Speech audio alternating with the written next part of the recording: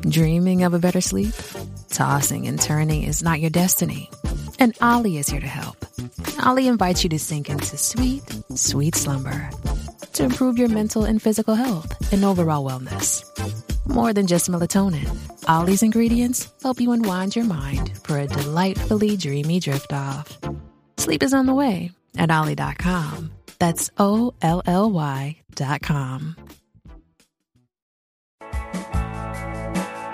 Hey, sports fans, Coach Nick here, and welcome to the B-Ball Breakdown Podcast. Today, I am pleased to bring on the show best friend of the Breakdown, Marc Skelton, who is head coach at Fannie Lou Hamer in the Bronx, and also the author of a terrific new book called Pounding the Rock, which I had the pleasure of reading.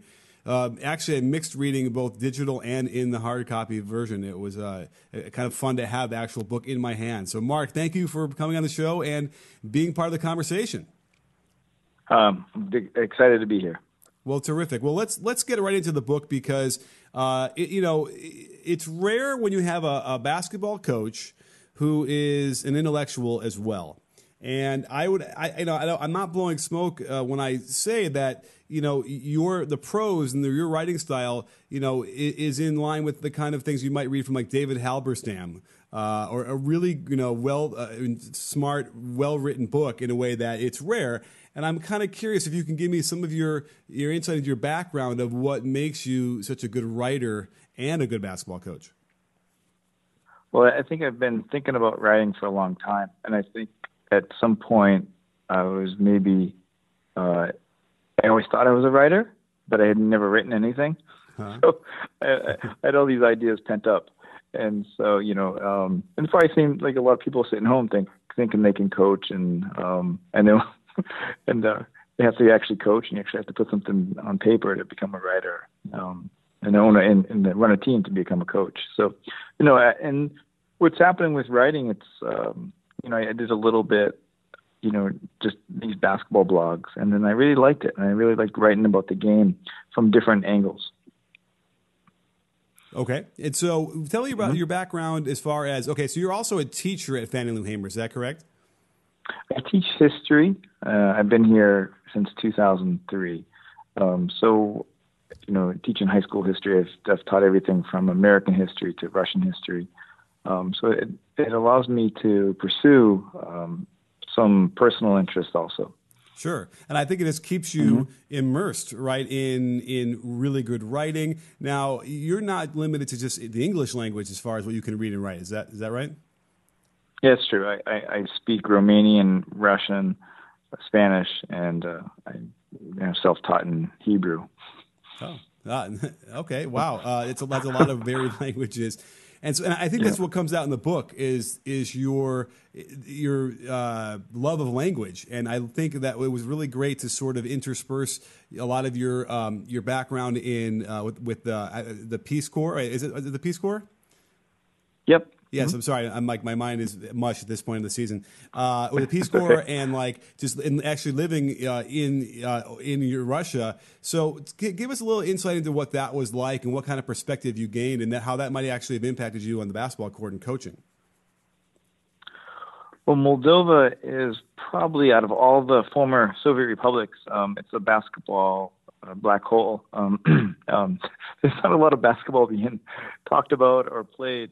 Some of the former republics have this rich tradition. I'm thinking like Lithuania or Georgia or Latvia and Russia itself, but Moldova didn't have much of a basketball hotbed. So I missed the game tremendously.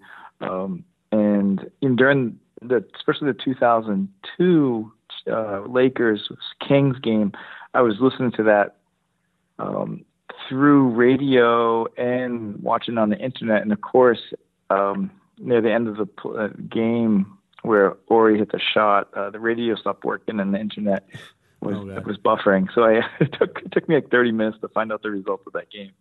But that was kind of like my life there for 2 years. It's like I didn't really get to watch a lot of basketball. So then when I came back to America in 2003, there was this guy called LeBron that everybody was talking about. And so I kind of missed, his ascension.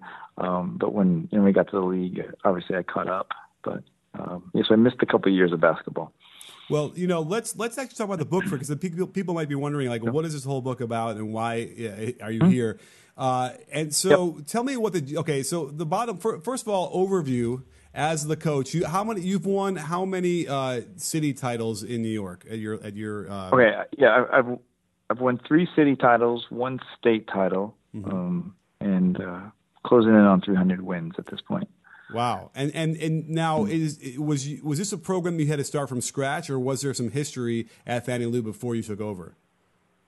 No, it was the opposite. The team was 0-18 prior to my becoming head coach, and so we didn't have a very good reputation as a school that did well, and that's obviously changed in the last 13 years. For sure. And this book is sort of recounting the success you had in winning the state. I'm sorry, actually, I'm gonna have to redo this because now I'm forgetting. This one is the state championship too, right at the end. Yes, at the end. Yeah. All right.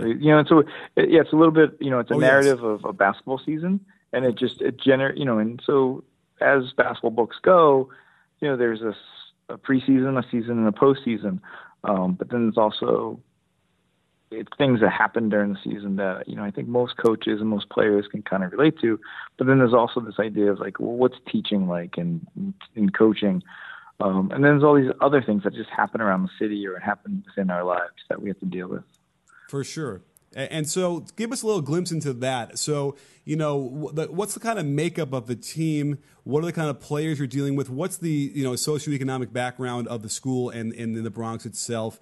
And how did that, inflect on the playing and the coaching you had to do?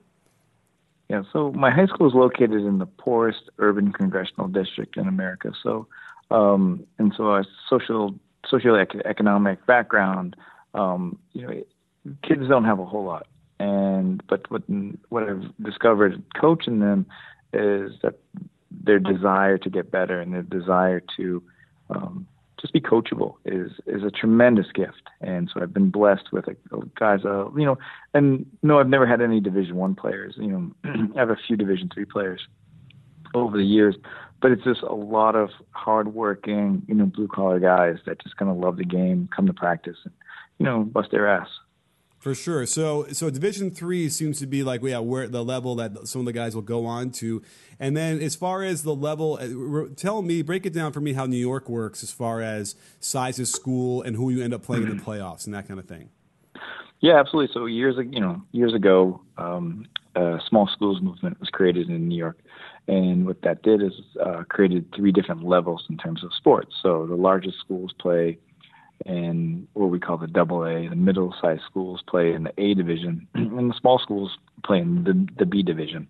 And so my school is about 500 students, so we're we classify for the B division, and there's about 120 schools in our classification just in the city, and so that opens up for the playoffs. Anyone with over a 500 record qualifies. So it opened, usually come March, you have about 55 to 60 teams competing just for the city title. And that's just, it's equivalent to the NCAA tournament. You have, schools from Far Rockaway to Co-op City. Okay. And so putting together this team, and you said that you were fortunate to have guys who were willing to work hard and sounds like just, ideal players who want to play for you. Do you think that was by design, like by the way you run the program, by the way you have tryouts and the way you pick players, that you're not going to take somebody who you sense early on might be an issue, who might not be coachable? Yeah, you can sniff that stuff out pretty early, but what's happened over the years is that the guys kind of dictate what's a good shot, what's a bad shot, and if a guy's not kind of pulling his weight, or if he's maybe missing practice or not attending classes, the team kind of takes care of that over the years. And I think that's kind of what we established early on, is that these are things that we need. So it avoids distractions, because distractions, can shipwreck a team pretty quickly. For sure. So it's safe to say that you're not out there like recruiting players from other schools and other neighborhoods to come play for you. No, I'm probably the worst recruiter in New York City, and maybe the land. It's hard for me to sell selfishness and winning basketball. I think an 8th grader or 9th grader probably wants to hear that he's going to the NBA, and I'm not really going to tell anyone that. So I'm not in a position to. It's never a good idea to let your emotions get the best of you while you're coaching. And it's certainly not a good idea when you're trying to decide what to wear out in public. I know I'm constantly trying to find clothes that are really comfortable, but are also really stylish to wear out as well.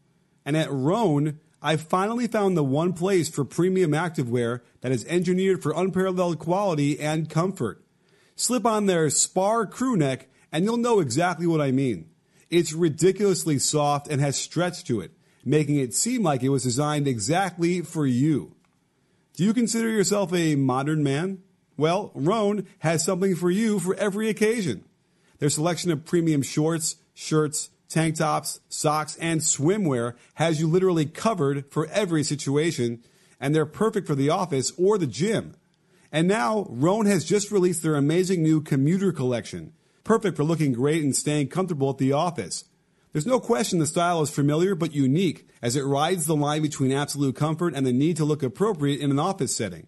I'm a sucker for pullovers, and their Sequoia quarter zip is awesome because you can have a nice collared shirt underneath it to get the perfect mix of business and casual. And that goes for everything in the commuter collection, from pants, polos, shorts, and shirts that are all lightweight, comfortable, and wrinkle-free.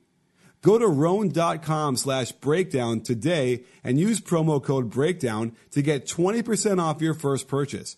That's RHONE.com/breakdown, promo code BREAKDOWN for 20% off. roan.com/breakdown, promo code BREAKDOWN. Now, what was the genesis of the book itself? What made you decide to write it? And in theory, you were writing it during a season that you ended up winning a state championship. You couldn't possibly have known that, I suppose, before you started writing. So how did that all happen and come about? No, it's definitely serendipity. We were able to convince Doubleday to let me write this, and my agent and I kind of worked together on a proposal.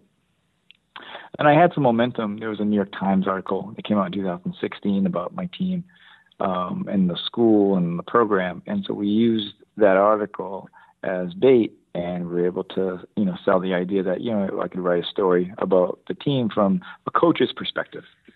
Because most of the time, basketball books are written by, you mentioned some authors before, and those authors are journalists, or they stop in for a year or maybe 6 months.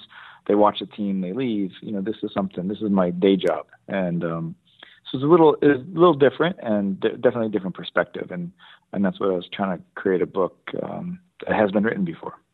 Yeah, I agree. Yeah. And again, because a lot of times you just find coaches who, whether or not they master the X's and O's, they certainly they haven't mastered English, the English language, and writing. And so That's what's so, as soon as I picked it up and started reading, I was like, well, I was not prepared. And I've known you for a while, and I have read. You've actually written, at least, I think, one article for bballbreakdown.com, I think, right?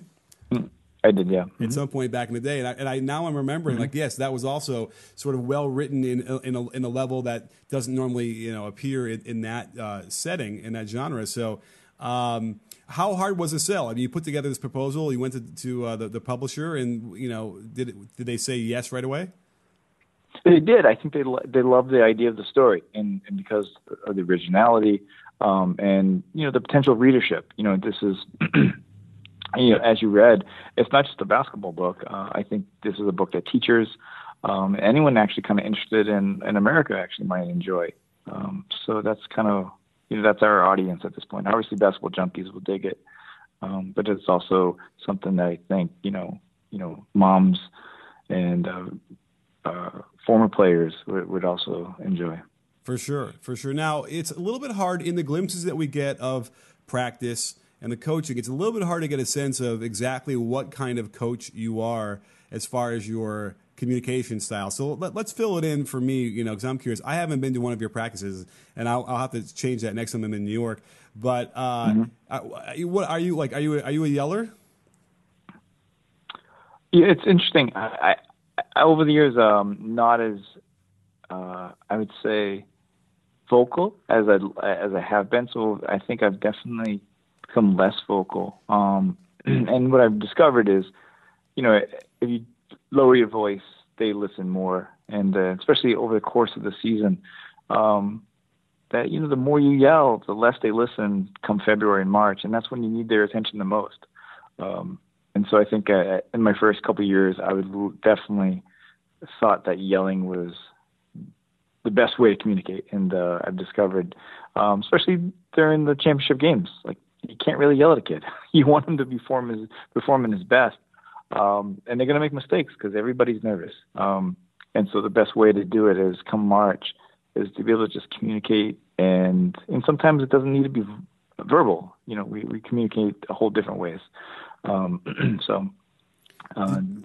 But definitely during practice, yeah, go ahead. Sorry. Oh no, I was just wondering if you happen to have seen the tweet that I had sent out during March Madness about Tom Izzo. Well, I don't think there's a person in America who didn't see it.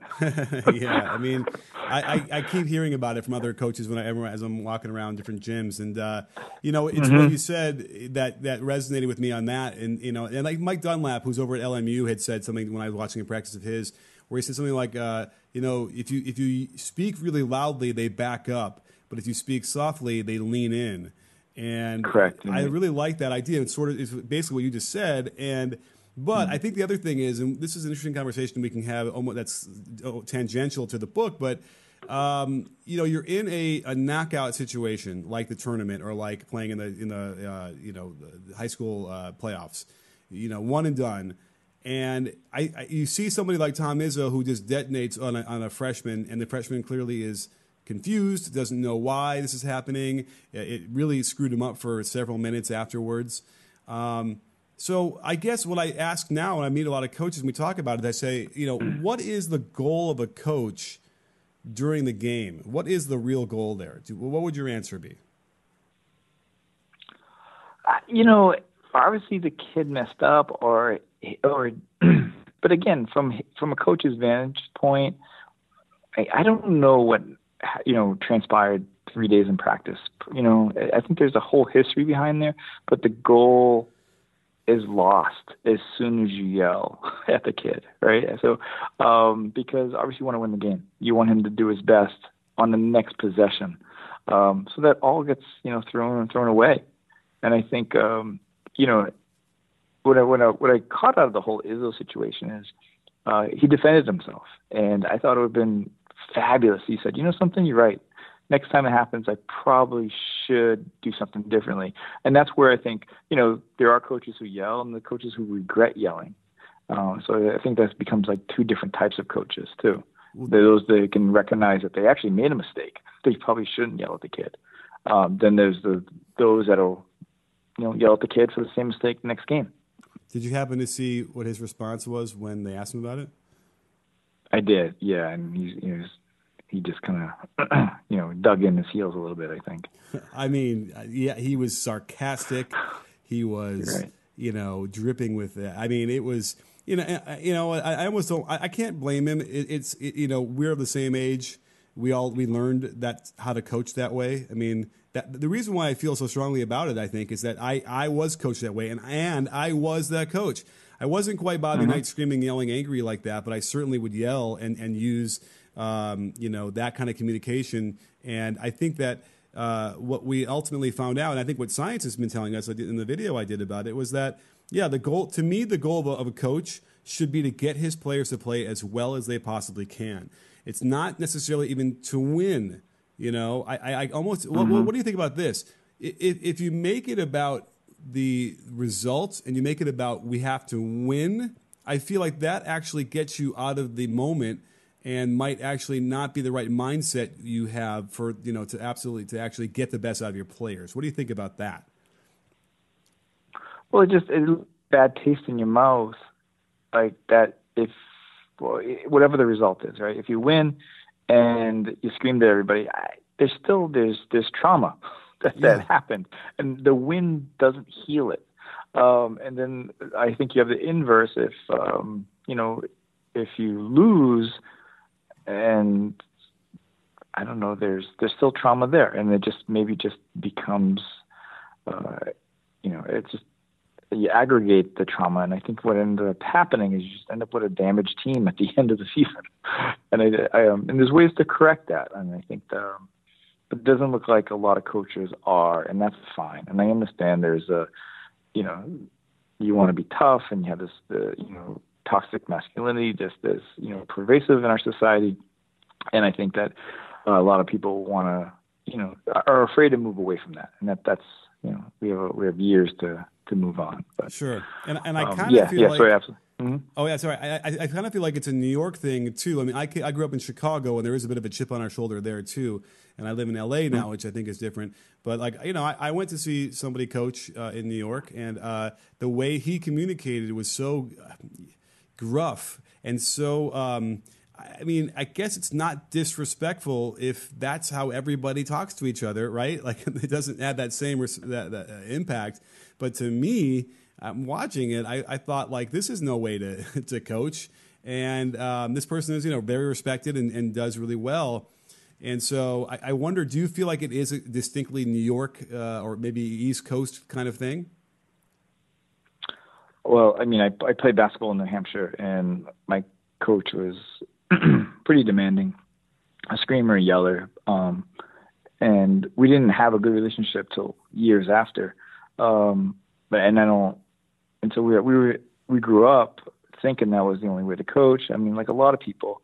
But in New York, I see different styles, and and a lot of my good friends are actually the coaches that actually don't yell, and I watch how much fun they have on the sideline, versus the guys who are super intense. And I think there's multiple ways to coach, but I do prefer this new idea that you don't have to yell and scream, that you can get your players to perform better. And I'm guilty of yelling. I mean, I don't want to make sure that people don't. I'm not up here. I'm not a saint. So. And you don't have to be a saint to wear well-made workout clothes that fit perfectly and last a long time. And that's what you get with No Bull. I'm wearing their men's long sleeve tee right now, and I almost never take it off. It's snug, and the super absorbent fibers keep me fresh. Plus, I look really cool wearing it. No, I'm serious. It says No Bull across the chest, and it tells people I don't believe in excuses or BS.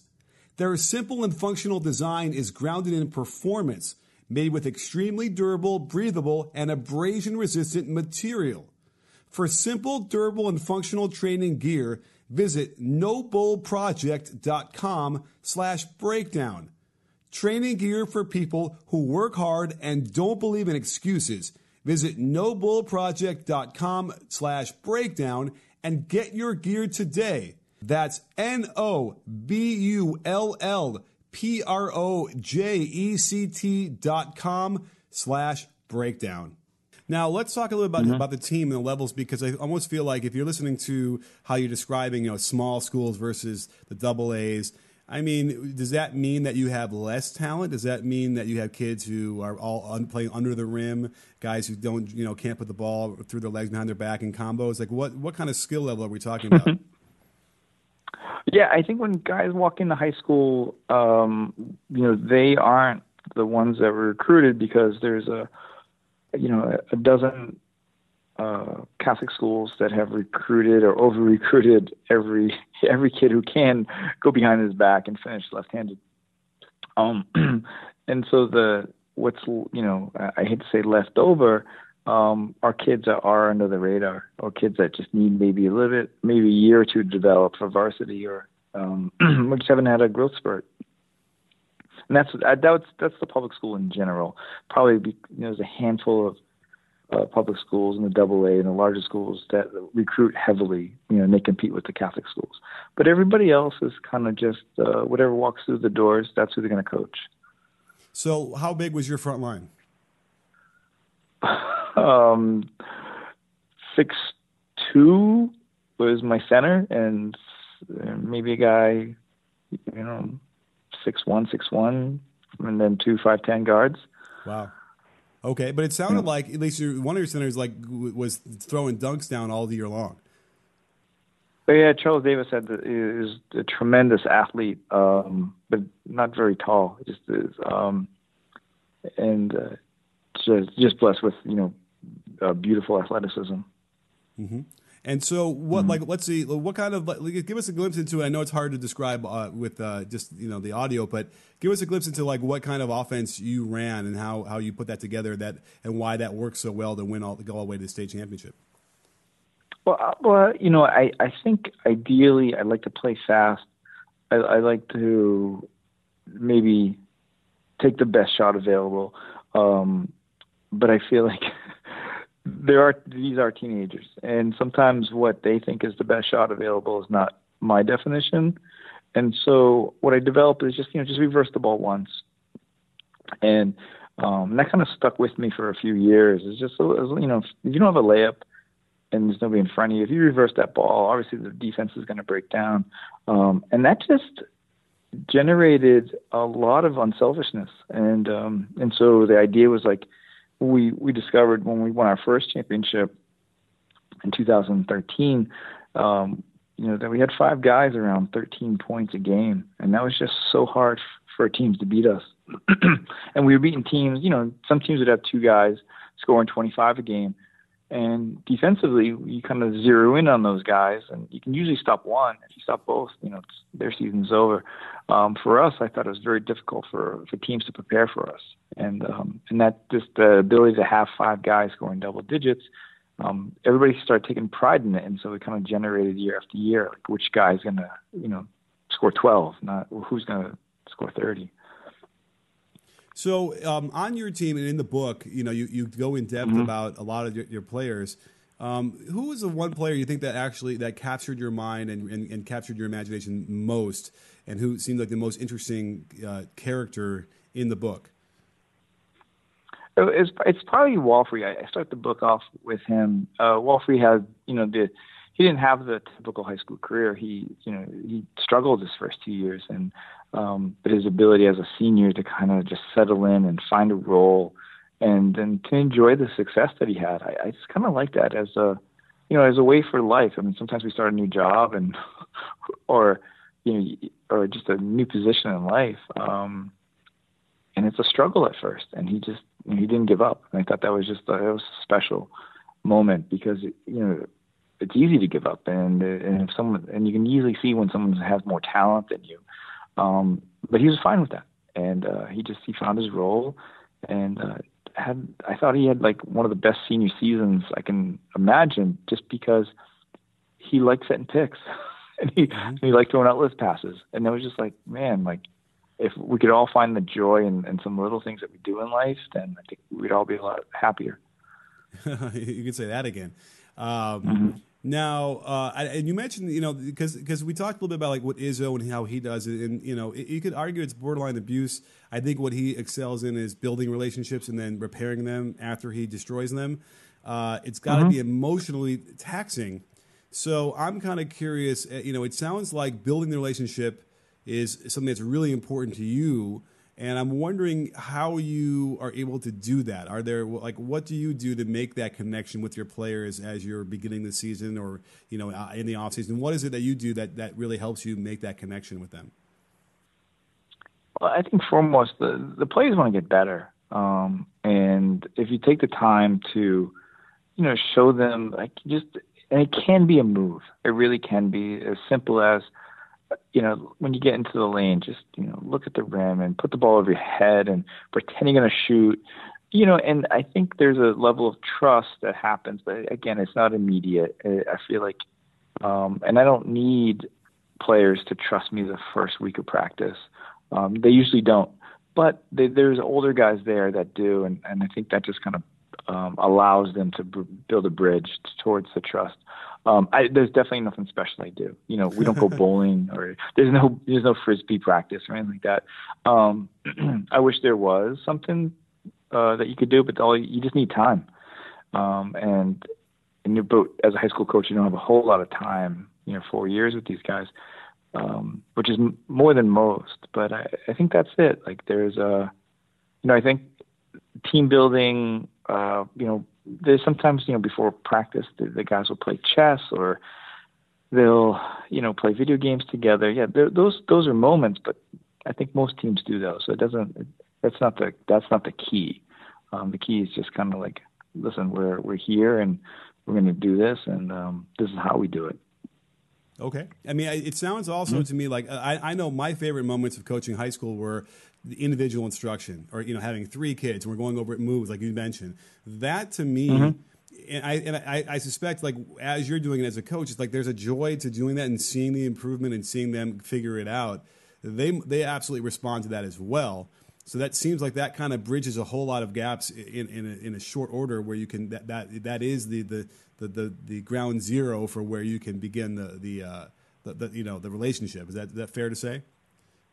Well, absolutely, and I mean, using your video or anyone's breakdowns, like you can see the game a lot slower now with just so much internet and so yeah, it's easy to show. Did you guys watch the the B-ball breakdown clip of the Raptors series, and it becomes a conversation, and they love basketball, so they want to talk about it, but then it leads to other conversations. So. But yeah, 100%.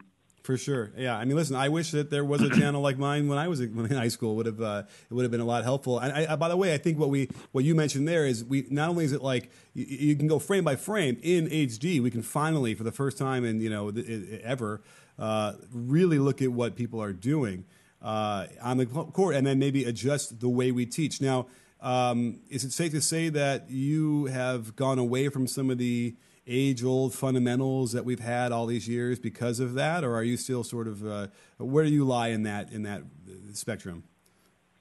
Oh, I think I'm constantly questioning why I do whatever drill, and I think when I became a coach in 2006, everything was. I still feel like it was. You just did it. You never questioned the mic and drill. You never questioned 3-on-2, 2-on-1. You never questioned the 1-2 step. And as I've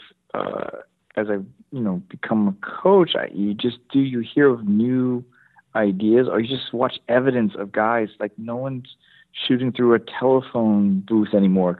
Telephone booths don't exist, so why would you teach this? And so. So yes, and when you see guys turning and you see guys hopping and you see, one hand passes versus, a jump stop and a 2-hand pass, yeah, the game's changed. And I think coaching has to change with it. If you approach all sports the way I do with basketball, then you must be an informed viewer, ready to put some of your money down on the games. Baseball season is in full swing, and it's never been more exciting to place a wager using betonline.ag. It's a long season, there are plenty of games to choose from, and because you're in the conversation, I'm giving you an extra 50% added onto your sports betting bankroll when you go to clnsmedia.com/bball and use code CLNS50.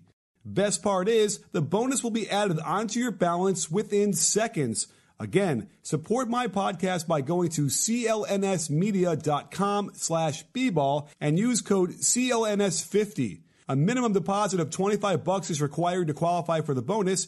Please see BetOnline's general rules for additional terms and conditions regarding bonuses. I think I've been successful enough where I don't have as much blowback as I used to about certain things, but, and I think, we're finally getting younger coaches coming in. The older ones are moving along. And as I said about Izzo, it's like, when's the last time Izzo was at a coaching clinic just as a coach and not like lecturing there? I wonder if there's a certain level that people get to. My wife's a doctor. She needs to continually redo her license, right? Like you have to go and take classes and learn, and they don't have that for coaches. And I wonder, if that's part of the issue, because everyone's going to listen to what they're saying at that level, and if they're not up on the latest things, then it's harder to make that, that transition. Absolutely. I mean, I went to a clinic in the middle of May. and some local schools like Baruch and St. Thomas Aquinas College, but Matt Kinsley from Yale, I thought he killed it because he just talked about how Yale over the years just has to adapt, and sometimes a lot of, and again, it's a lot of dribble handoffs, and it's a lot of what are you doing off the ball. And I thought he just demonstrated to all the coaches in the audience that, even though they're at a Division I program in Ivy League, sometimes they have to change things mid-season. and if you're a coach and you don't have the ability to change midway through the season, you're stuck. And I think that's it's unfortunate. I agree. Now, we didn't mention defense that much as far as what you play. What's your overall, defensive philosophy? Well, my gym's about the size of, everybody's, if you have a shed out back, or if you have a garage. My gym is as tiny as you can imagine. And so we're going to full court press. That just kind of generates a lot of offense.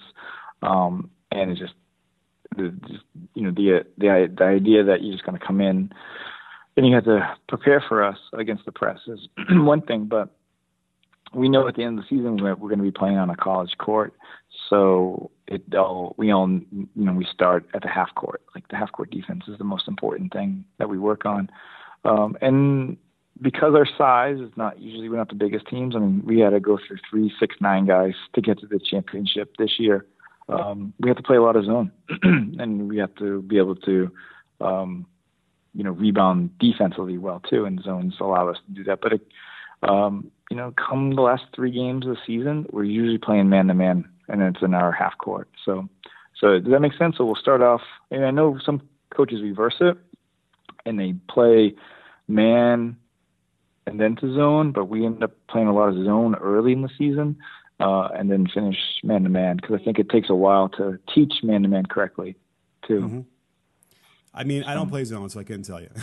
But right, sure. Yeah, I mean, that's not true. I do the amoeba, but that's the only one I run, which is hyper aggressive, because I like aggressive. I don't like playing zone. Now that said, there have been moments in my basketball career, coaching wise, where we have gone to 2-3, and we've won games, and I've almost felt embarrassed. I shouldn't have felt embarrassed, but I felt embarrassed for winning games by running a 2-3 zone. That when you do teach it right, it isn't easy to score on.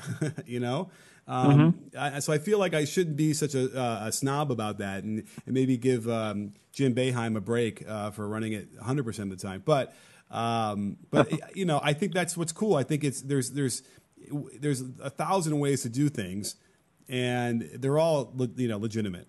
And so I feel like of course, yeah. Now let me ask you this: so 2016-17, and the book is centered around that season. And we've already had 17, 18, 18, 19. We had 2 seasons since then. How have your teams done since the book finished or came out in that season? Well, 18, we won the city championship. And then this year, we lost in the city championship. So our success has continued. Okay. Anything of note from the players who were on that team that won the state title, that they've gone on to do anything interesting? Well, everybody's in college, and they're in their freshman or they're finishing up their sophomore years at this point. So, and Charles is playing. He's the only one so far, and he actually had a season-ending injury, but he'll be back next year. So, we're looking forward to that. Okay, that's good. How rare is it, or how common is it for regular kids who aren't on the teams to go to college from Fannie Lou Hamer? We have a 100% college acceptance rate. So, and most of, if not all of them, are first generation college attendees. So it's we have a brilliant college career center here that allows students to just kind of not only get into college but find ways to pay for college. For the last year's graduating class had over $2 million in scholarships. So it's we have and again I don't know how they do it, but they're just they're very aggressive, and they get kids to write that scholarship paper, or they we have a good track record with a lot of local schools and state schools throughout New York. Well, I was thinking it's funny when we met up in New York in February, I believe you brought me the book. That's when it came out, like earlier this year. Correct? Is that right? Mm-hmm, yep, correct. And what has the response been so far? Well, I think it's been 100% positive. I mean, not just from the staff and my former players who read it, and friends and family, but just total strangers, just getting emails or letters from people who read the book or found me on Twitter. They've totally loved it, and I think it says a lot. And it comes from different parts. It's not just guys or girls who love basketball, but just people who picked it up and just were kind of interested in maybe a story about a basketball team in the Bronx and discovered something else. So so we're pretty happy with the results. Well, and you should be. I mean, because again, it's when you read this, and it'd be great, like summer reading for people who are into basketball and want to be able to expand their minds. I mean, it evokes things like Bill Bradley wrote a book while he's playing for the Knicks, and he was a Rhodes Scholar. I think he's a Rhodes Scholar. He went to Princeton, and again, that same kind of level of writing. I'm looking for the one that Pat Conroy wrote about playing in the Patriot League. Do you remember that? That? What's it called? The Losing Season? Losing Season, right, which is another one. It's a heartbreaking, but Pat Conroy is just a fantastic writer. So again, it's in that realm of style and literary value. So if you're interested in trying to find a good book to read that talks about basketball and other things as well, then you got to check out Pounding the Rock by Marc Skelton. And it's on where you can get it on Amazon. You can probably get it everywhere, right? Everywhere, your local bookstore. If they don't have it, they'll definitely order it for you. And you have an Audible book too, right? Correct. Mm-hmm. That's actually, it's funny. My mom was a writer, and she got very upset when she found out I was listening to a lot of books rather than read on the page. And I don't know, I was kind of surprised. For me, it's like whatever means necessary to be able to absorb the information. Right. And I was just kind of thinking, we met in New York. When is my memory correct? When I was like, I randomly tweeted out saying, "Hey, I'm going to be at this park, and if you guys want to come down, you can come visit." And you were there. You were teaching the triangle offense, and we had been following each other for a few years, and then you said you're going to be at this court at this time. I was like, "Oh, I got to meet this guy," and that's how it started. Correct. Okay, and I remember. I think one of your players was with you, right? Yes, it was. So that was early enough. Yeah. Mm-hmm. No, a couple players came down, and I was like, because again, this is you were fighting against everybody on the value of the triangle. Right. I remember now. Mm-hmm. So because it was, and what was that? Was that like 2013?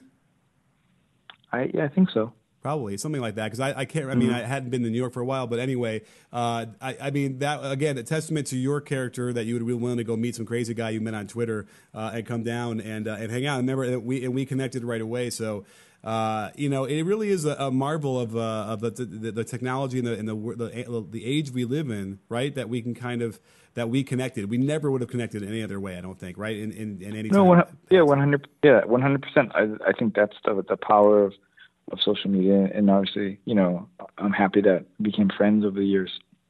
For sure. And I cannot wait. Mm-hmm. You got to make sure that you have a practice, and I can come and watch next time I'm in New York. I want to actually witness. I want to see the gym too. It sounds absolutely. All right, great. Well, Marc, I can't thank you enough for coming on the show again. The book is called Pounding the Rock. Make sure you find it across anywhere you can and read it this summer. It's great reading, really well written, and thanks for sharing it with us, Marc. Thanks, Coach, and talk to you soon. You got it. And don't forget, sports fans, that B-Ball Breakdown, not a channel, we're a conversation. You in? Are you in, Marc? I'm definitely in.